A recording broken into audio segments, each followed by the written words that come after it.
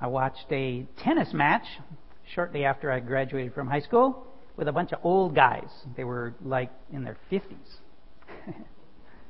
I was kind of surprised by their interest. They never wanted to hear about, my tennis adventures. I played every day back then. And they never watched any of my games. They didn't have any interest at all.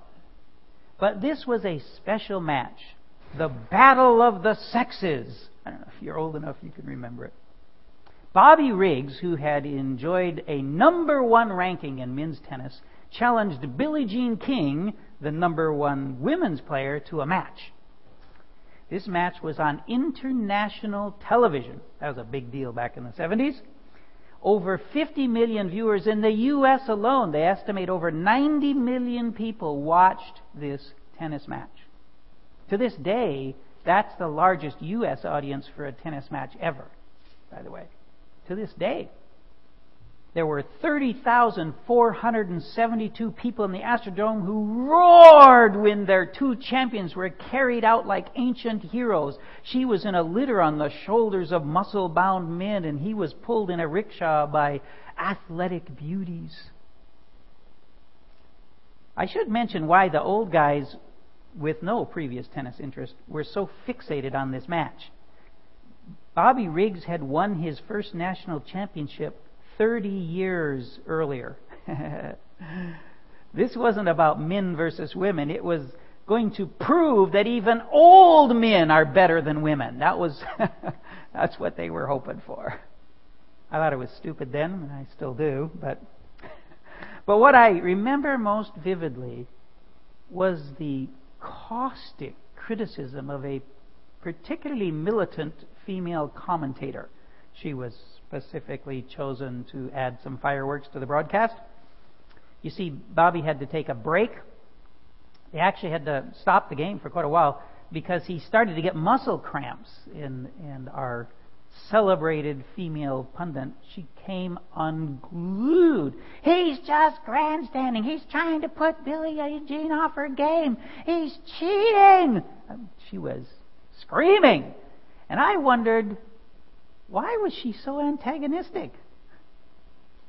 Even when one of the male commentators pointed out with admirable gentleness that Riggs was past the half-century mark and badly out of shape, she just couldn't let it go.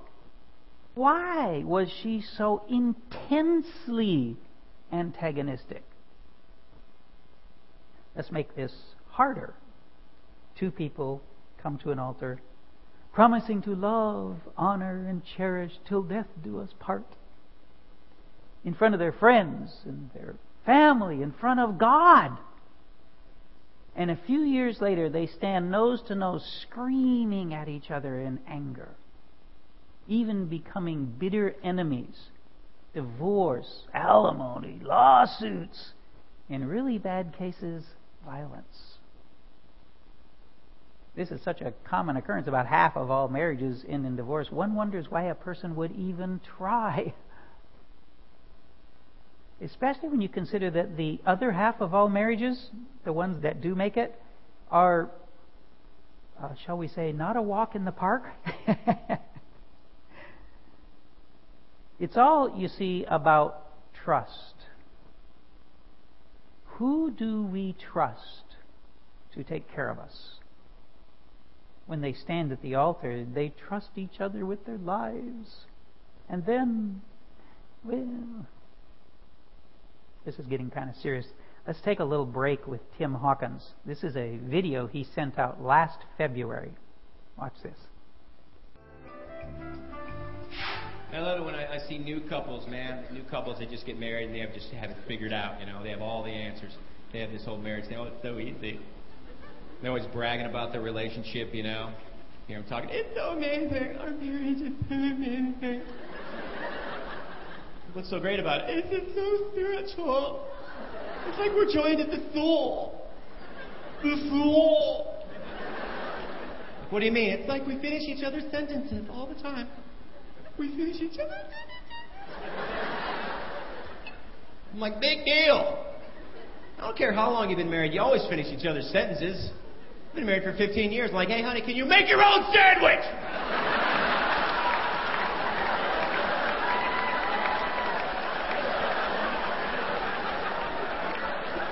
That is weird, because that's just what I was going to do. I was going to see if you want me to make you one too.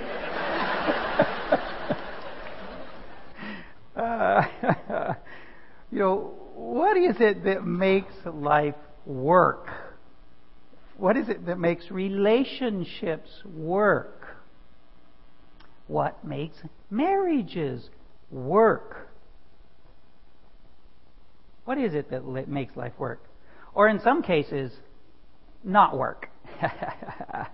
Okay. Why do men and women attack each other when they once vowed undying love?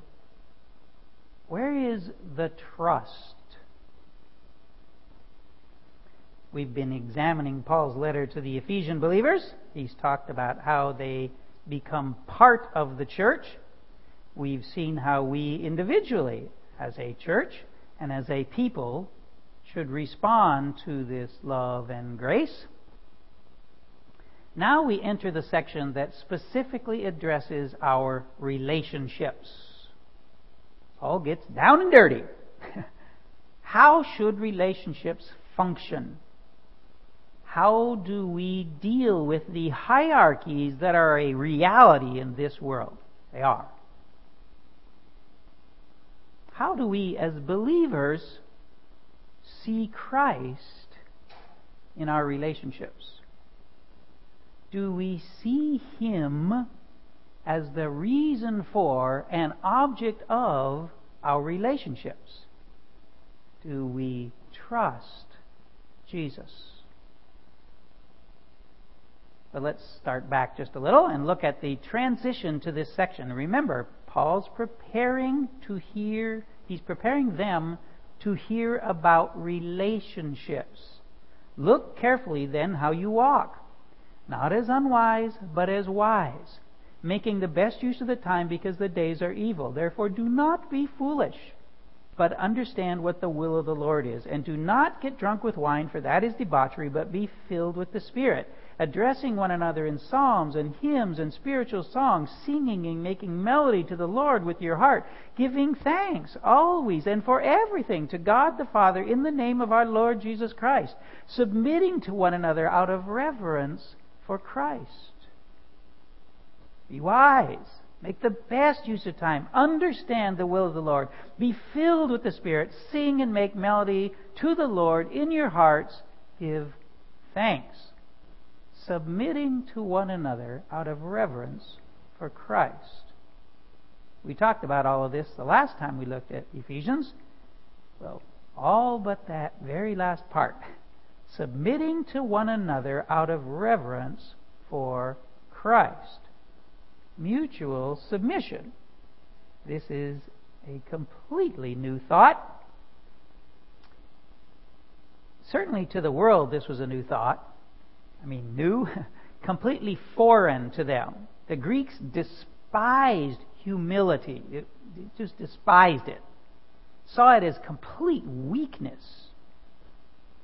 And the world still doesn't really get this. But even the church struggled with this. The church struggles with this. We can be certain that what they heard was not what Paul meant. That's why he gives some specifics, some details to explain it to them. He gives them details of submission in 3 areas of life to 3 sets of people: wives in marriage, children in families, and slaves, servants, in work. At the same time, he gives the responsibilities of those in authority: husbands in marriage, parents, particularly fathers, in families, and masters or bosses at work.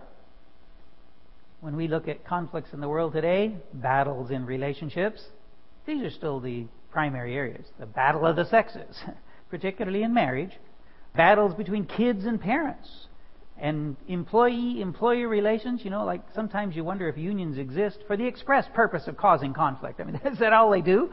It feels like that, doesn't it? In fact, doesn't it feel like everything in this world is designed to pit us against each other, to cause us to fight? Actually, by the time we finish this letter, you'll find out that that's precisely the case. We're not paranoid here. It's real. But here, Paul gives 3 express sets of instructions. They're an overview, if you will, a framework. Today we'll look at the first pair, but many of the principles apply for all of life, so let's all pay attention. And remember why. Why this is important. Because of reverence for Christ, he said. Reverence for Christ is both the reason for and the object of our interaction. It's all about our relationship with Christ. Do we trust Jesus? How we express our relationship to each other directly mirrors our relationship with Christ. In a sense, it is our relationship to Christ. So, here we go. Instructions for wives. Wives, submit to your own husbands as to the Lord. For the husband is the head of the wife, even as Christ is the head of the church, his body, and is himself its Savior. Now, as the church submits to Christ, so also wives should submit in everything to their husbands. Let's right away set aside the most common misconception as regards this scripture. You have to submit to me. The Bible says so. Is there a Christian wife who hasn't heard this? Let me answer this briefly. No, they don't. They don't. Paul is calling Christian women to a task. This is not an instruction for the husband. He does not say, husbands, make your wives submit. He doesn't say that. This is a task the mature Christian wife is called to do on her own. Okay? They don't have to, but they can choose to out of reverence for Christ because they trust Christ, the reason for and object of her submissive actions. May I present an obvious question? Why does God require this? Is that simple enough? Because this is what's hard for us to do. All right, that's it. This is the hard part. It's both wives towards their husbands and everybody towards any authority. Submission is hard. Even submission to Christ. But submission is necessary if we are to become Christ-like. Paul said, as to the Lord. He does not mean as if the husband was the Lord. Because of Christ and her reverence for Him, that is the reason for and the object of her life. So let's make it clear. Wives belong to Jesus Christ, not their husbands. Well, at least not in the same way. And okay, belonging to our spouses, husband or wife, is belonging to Christ. Remember, we said that relationships with bride or groom is our relationship with Christ. We'll get back to that. Submit in everything. The Spirit, ladies, is leading you to a lifestyle. He fills you so that your very nature will change. And some of you might be thinking, yeah, and he's going to have to, because that's not coming out of me in any natural way whatsoever. Okay? That's okay. It's okay. Remember, Paul has just said, be filled with the Spirit. The goal is not to grit your teeth and somehow figure out how to submit to this blockhead. Okay, that's not the goal. The goal is to be filled with the Spirit who will enable you to live in submission. Because when we are filled with the Spirit, we are fully able to place our trust in Him. Submitting to your husband as unto Christ means trusting Christ to take care of you. It's not your husband who will take care of you. We all know that doesn't always work out, right? All right, let's crank it up just even a little bit more. What if the husband isn't a good head like Christ? What if he's nothing like our Savior? Back then, lots of women became believers, many of whose husbands did not. Happens all the time, even today. Peter addressed just this issue. Likewise, wives, be subject to your own husbands, so that even if some do not obey the word, they may be won without a word by the conduct of their wives, when they see your respectful and pure conduct. One of the most horrible things is for a woman who believes to be married to one who rejects Christ. I cannot tell you how many tears that we pastors see because of this. It's very common and very sad. And yet the Spirit says, be subject to your own husbands. Be respectful. Live in purity. Some of those husbands, sadly, not many, but some of them are made worthy of the respect and purity of their wives. Remember, the reason and object of your reverence is Christ. Perhaps you may help them to find Him. And really, we have the same question for women in that position that we have for women with a believing husband. Do you really trust Christ? Be submissive to your own husband. This is completely contrary to the world and everything the world teaches. And it's the only way to achieve joy, to have true happiness. Okay, ladies, you can relax now.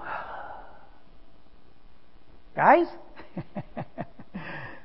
Well, you remember the Smothers Brothers comedy team? Do you guys remember? When one would make the other mad, he would start a mock fight and he would cry out, "Defend thyself, knave!" Always kind of like that line. Paul's instructions to the husbands are more than twice as long as that to the wives. And they're pretty intense. Living this can sometimes feel a bit like getting hit about the head with a bat, okay? But it is a high calling. So prepare to defend thyself, knave.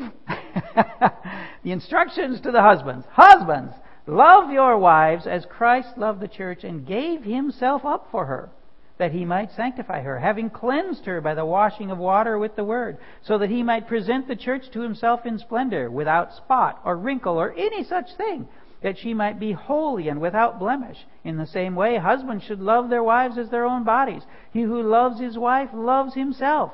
For no one ever hated his own flesh, but nourishes and cherishes it, just as Christ does the church, because we are members of His body. Therefore a man shall leave his father and mother and hold fast to his wife, and the two shall become one flesh. Note, submission and leadership are both grounded in Christ's work and love for the church. Christ's love for us. But if you guys are like me, that may be about all you got out of this. It's too long. We're goal-oriented, there's too much here, so we got to break it up. Husbands, love your wives as Christ loved the church and gave Himself up for her. Christ gave Himself up for the church. And we're not just talking death here. Every young man has these visions of dying for his beloved in some glorious fashion and being immortalized forever. It's the young man's thing. But the truth is, not many men are asked to die for their wives. But all Christian men are asked to live for their wives. Like Jesus lived here, we sometimes forget that He worked a job for close to 20 years. Job, it's just old, boring work, in case you didn't know. And even when He was working in ministry, He dedicated His life for the church. Husbands need to live their lives for the good of their wives. No, that doesn't always mean he does what his wife wants. It doesn't. Not always the case. And ladies, these are instructions to the husband. So don't be saying, the Bible says to him either. Let's be fair. This is his job to do. Paul said a husband's responsibility for his wife is like that of Christ for the church. So it should come as no surprise that the next thing he does talk about is what Christ's work accomplished for the church, that he might sanctify her. That means set her apart, having cleansed her by the washing of water with the word, so that he might present the church to himself in splendor, without spot or wrinkle or any such thing, that she might be holy and without blemish. This is, effectively, an example for the husband. Sanctify, to set apart. Husbands need to make their wives special. Christ made that difference in our lives. I think that all Christian wives ought to live noticeably different than other women do.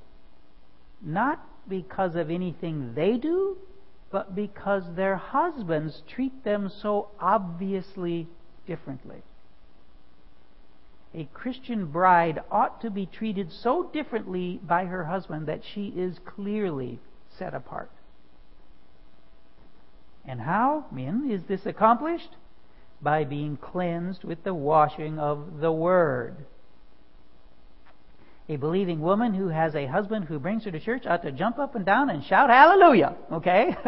He's doing it. Well, if he brings her into the church and not just drops her off. Why is this such a big deal? I mean, look around. At any church, women always outnumber men. Always. I think it's because men aren't relational, so this is hard for them. I know that the Bible says this should not be the case. Now you're here, you're listening, so you get the process. The washing that makes us splendid, separated for Him, is done with the Word, the Bible. So that He... What is Christ's goal? Paul always has his eye on the goal. One day we will live in perfection.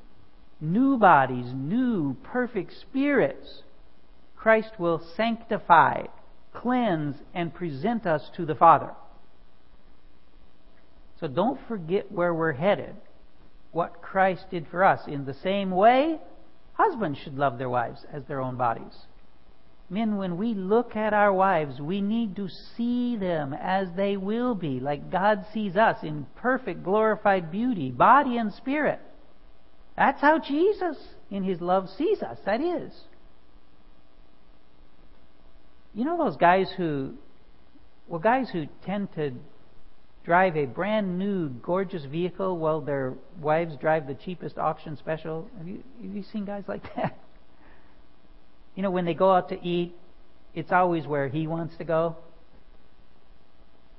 And when that other pleasant aspect of marriage comes up, is it just you enjoying, or are you giving your life to her? What is the object? What is the reason for the love we have for our wives? He who loves his wife loves himself. On the one hand, it's true, treat your wife well and you'll be treated well. Dr. Andre Sims, doctorate from Dallas Theological Seminary, very learned man, he says, if mama ain't happy, ain't nobody happy. Okay? It's true, all right? As is the compliment. If she's happy, everybody's happy. When we quit trying to care for ourselves and trust God enough to let Him take care of us, things go better. So give your life away, guys, and leave the rest up to God. But I'm not sure that's where Paul is going here. He goes on to say, for no one ever hated his own flesh, but nourishes and cherishes it, just as Christ does the church, because we are members of His body. Our wives are part of our bodies. We are part of Christ's body. He's talking about relationship.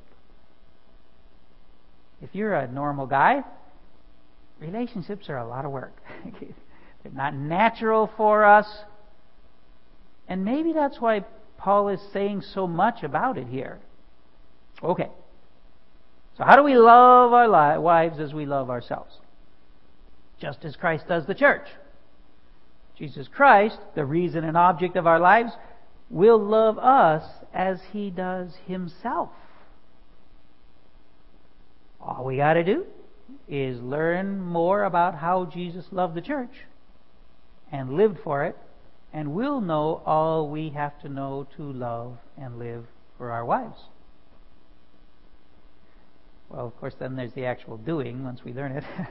But you start by learning that washing with the water of the Word thing. If we're going to make sure our wives get it, isn't it clear that we have to get it? Isn't it clear that's how we learn how Jesus gave His life for the church? Peter here uses the word flesh to mean body. He's about to quote from the account of God's creation of humanity. Now, those believers knew their scripture well. They knew what Adam said when God presented his bride, Eve, to him. This at last is bone of my bone and flesh of my flesh. For an all too brief time, man perfectly got what God intended when He gave him a wife. And immediately after Adam finishes that statement, the Scriptures say, "Therefore a man shall leave his father and mother and hold fast to his wife, and the two shall become one flesh." Paul quotes that directly from the Genesis account. When Moses first wrote it, when Paul repeated it, and right down to today, it sounds backwards to us. The man leaves his father and mother. The man holds fast to his wife. Guys, we're in the midst of instructions to men. We need to leave stuff behind and pursue our wives. I'm preaching to myself here, but guys, we got to get better at dating our wives. They shouldn't have to hold fast to us. That's supposed to be our job. And ladies, again, please don't beat your husbands over the head with this. Remember, this is instruction to the husband, not to the wife. The main point, though, is this. From the beginning, when humans were still perfect, God intended men to love their wives as themselves. And now, Paul makes the most enigmatic statement. This mystery is profound, and I am saying that it refers to Christ and the church. Wait a minute, we're not talking about marriage at all? Yeah, we still are.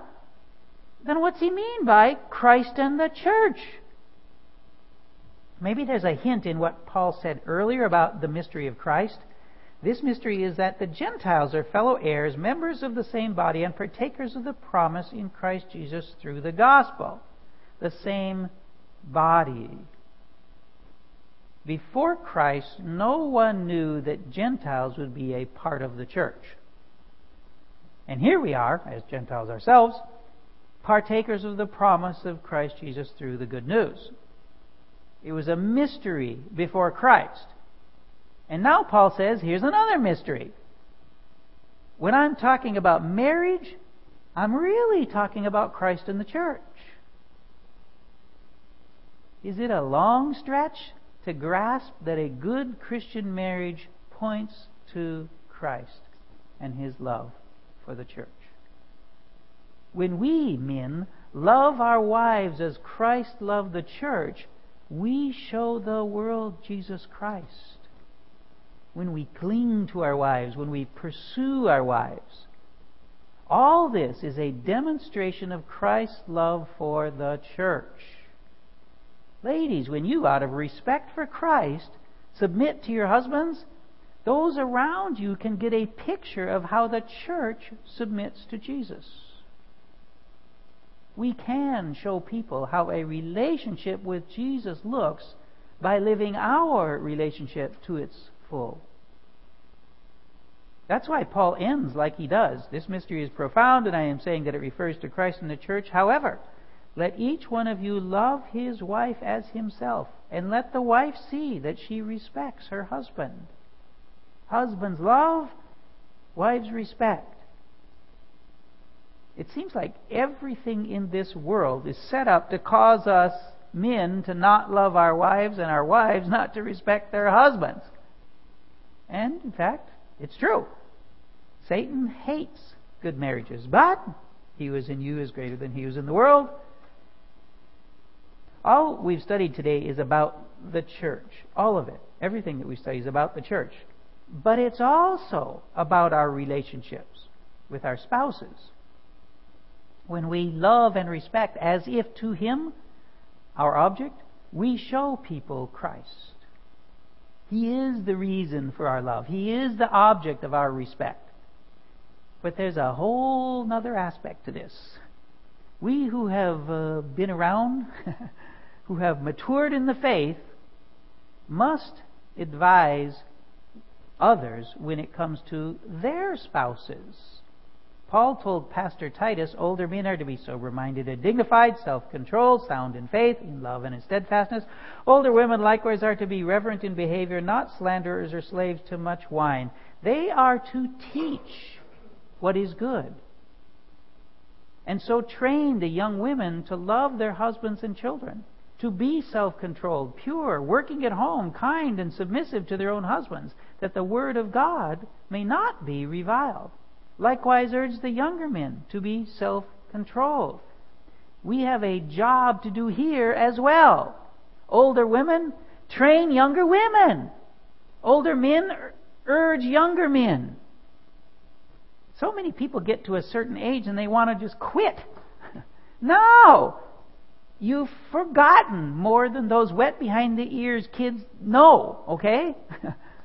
It's your job, scripturally, to teach them about marriage. That is your job. Sit down with them, invite them to your house, whatever it takes, but don't keep your mouth shut. You want me to repeat that one? Don't keep your mouth shut. I know, once again, it's like I got a big old mirror in front of me. We got to speak to these younger people. I've got a 7-year-old granddaughter. She's old enough to reason with. It's our job to talk to our grandkids. That's for sure. And they really will listen to us. You might not think they do. You might look like they're not listening. But trust me, every word you say is boring into their heads. And it will stay in their memories for the rest of their lives. Please don't give up this opportunity. Show them and tell them what true marriage is supposed to demonstrate. But my marriage can't possibly be used to show the love of Christ to His church. I really messed up. Join the crowd. Okay, we've all messed up. That doesn't make the truth something else. The truth is still the truth. And besides, they've messed up too. They know nobody's perfect. They know we're not perfect. But they're willing, even eager, to listen to us. We have a job to do. Let's do it. We can change the world for those around us. Let's do it because Jesus Christ gave His life for us. Because we are looking to Him as the object of our efforts. When we do our job, Jesus will do His. He will nourish us. He will cherish us. He will present us to the Father in splendor without spot or wrinkle. He will make us holy and without blemish. Why, during that tennis match, was that female commentator so angry? Because that man represented all the wrong done to her by all the men in her life. It's easy. She hadn't seen a marriage that demonstrated the love of Christ for His church. That's for sure. Do we demonstrate the love of Christ for His church with our wives? Do we demonstrate the respect of the church for Christ with your husbands? Do you? Do we teach others, urging them to live marriages the way it's supposed to be lived? We will, if we remember always, in all we do, the reason for and object of our faith. If we trust Jesus Christ and lay our lives at His feet where they belong. Father, Paul did get kind of practical here. This is pretty direct. And it's for sure it's not easy. It's just hard for men to look at love first before any goals, before any of that. It's just hard for us not to work, not to do something, but to love. And it's hard for a woman to submit to us husbands. We know ourselves. I wonder why anybody would want to submit to us. But because you love us, because we submit to you, and because we want the world to understand that, we'd like to do our job. And many of us here are past husband-wife time, or we don't, whatever it is. We're not young, but we are, in fact, with a little bit of wisdom, we know enough to talk to younger people and to explain to them what's right. Even if we didn't do it right, we know what right is. And we know the way it should be. Help us to teach and to urge the younger people to live the right way, to learn of you. Thank you, Father, for this difficult Scripture. It is difficult. Sometimes it's hard to understand. This one's not. We can understand it just fine. It's in the doing. And this is where the difficulty is. So now we ask that your Spirit help us. We ask to give ourselves up and let your Spirit instead control our lives so that we can live as you want us to. Thank you. In Jesus' name we pray. Amen.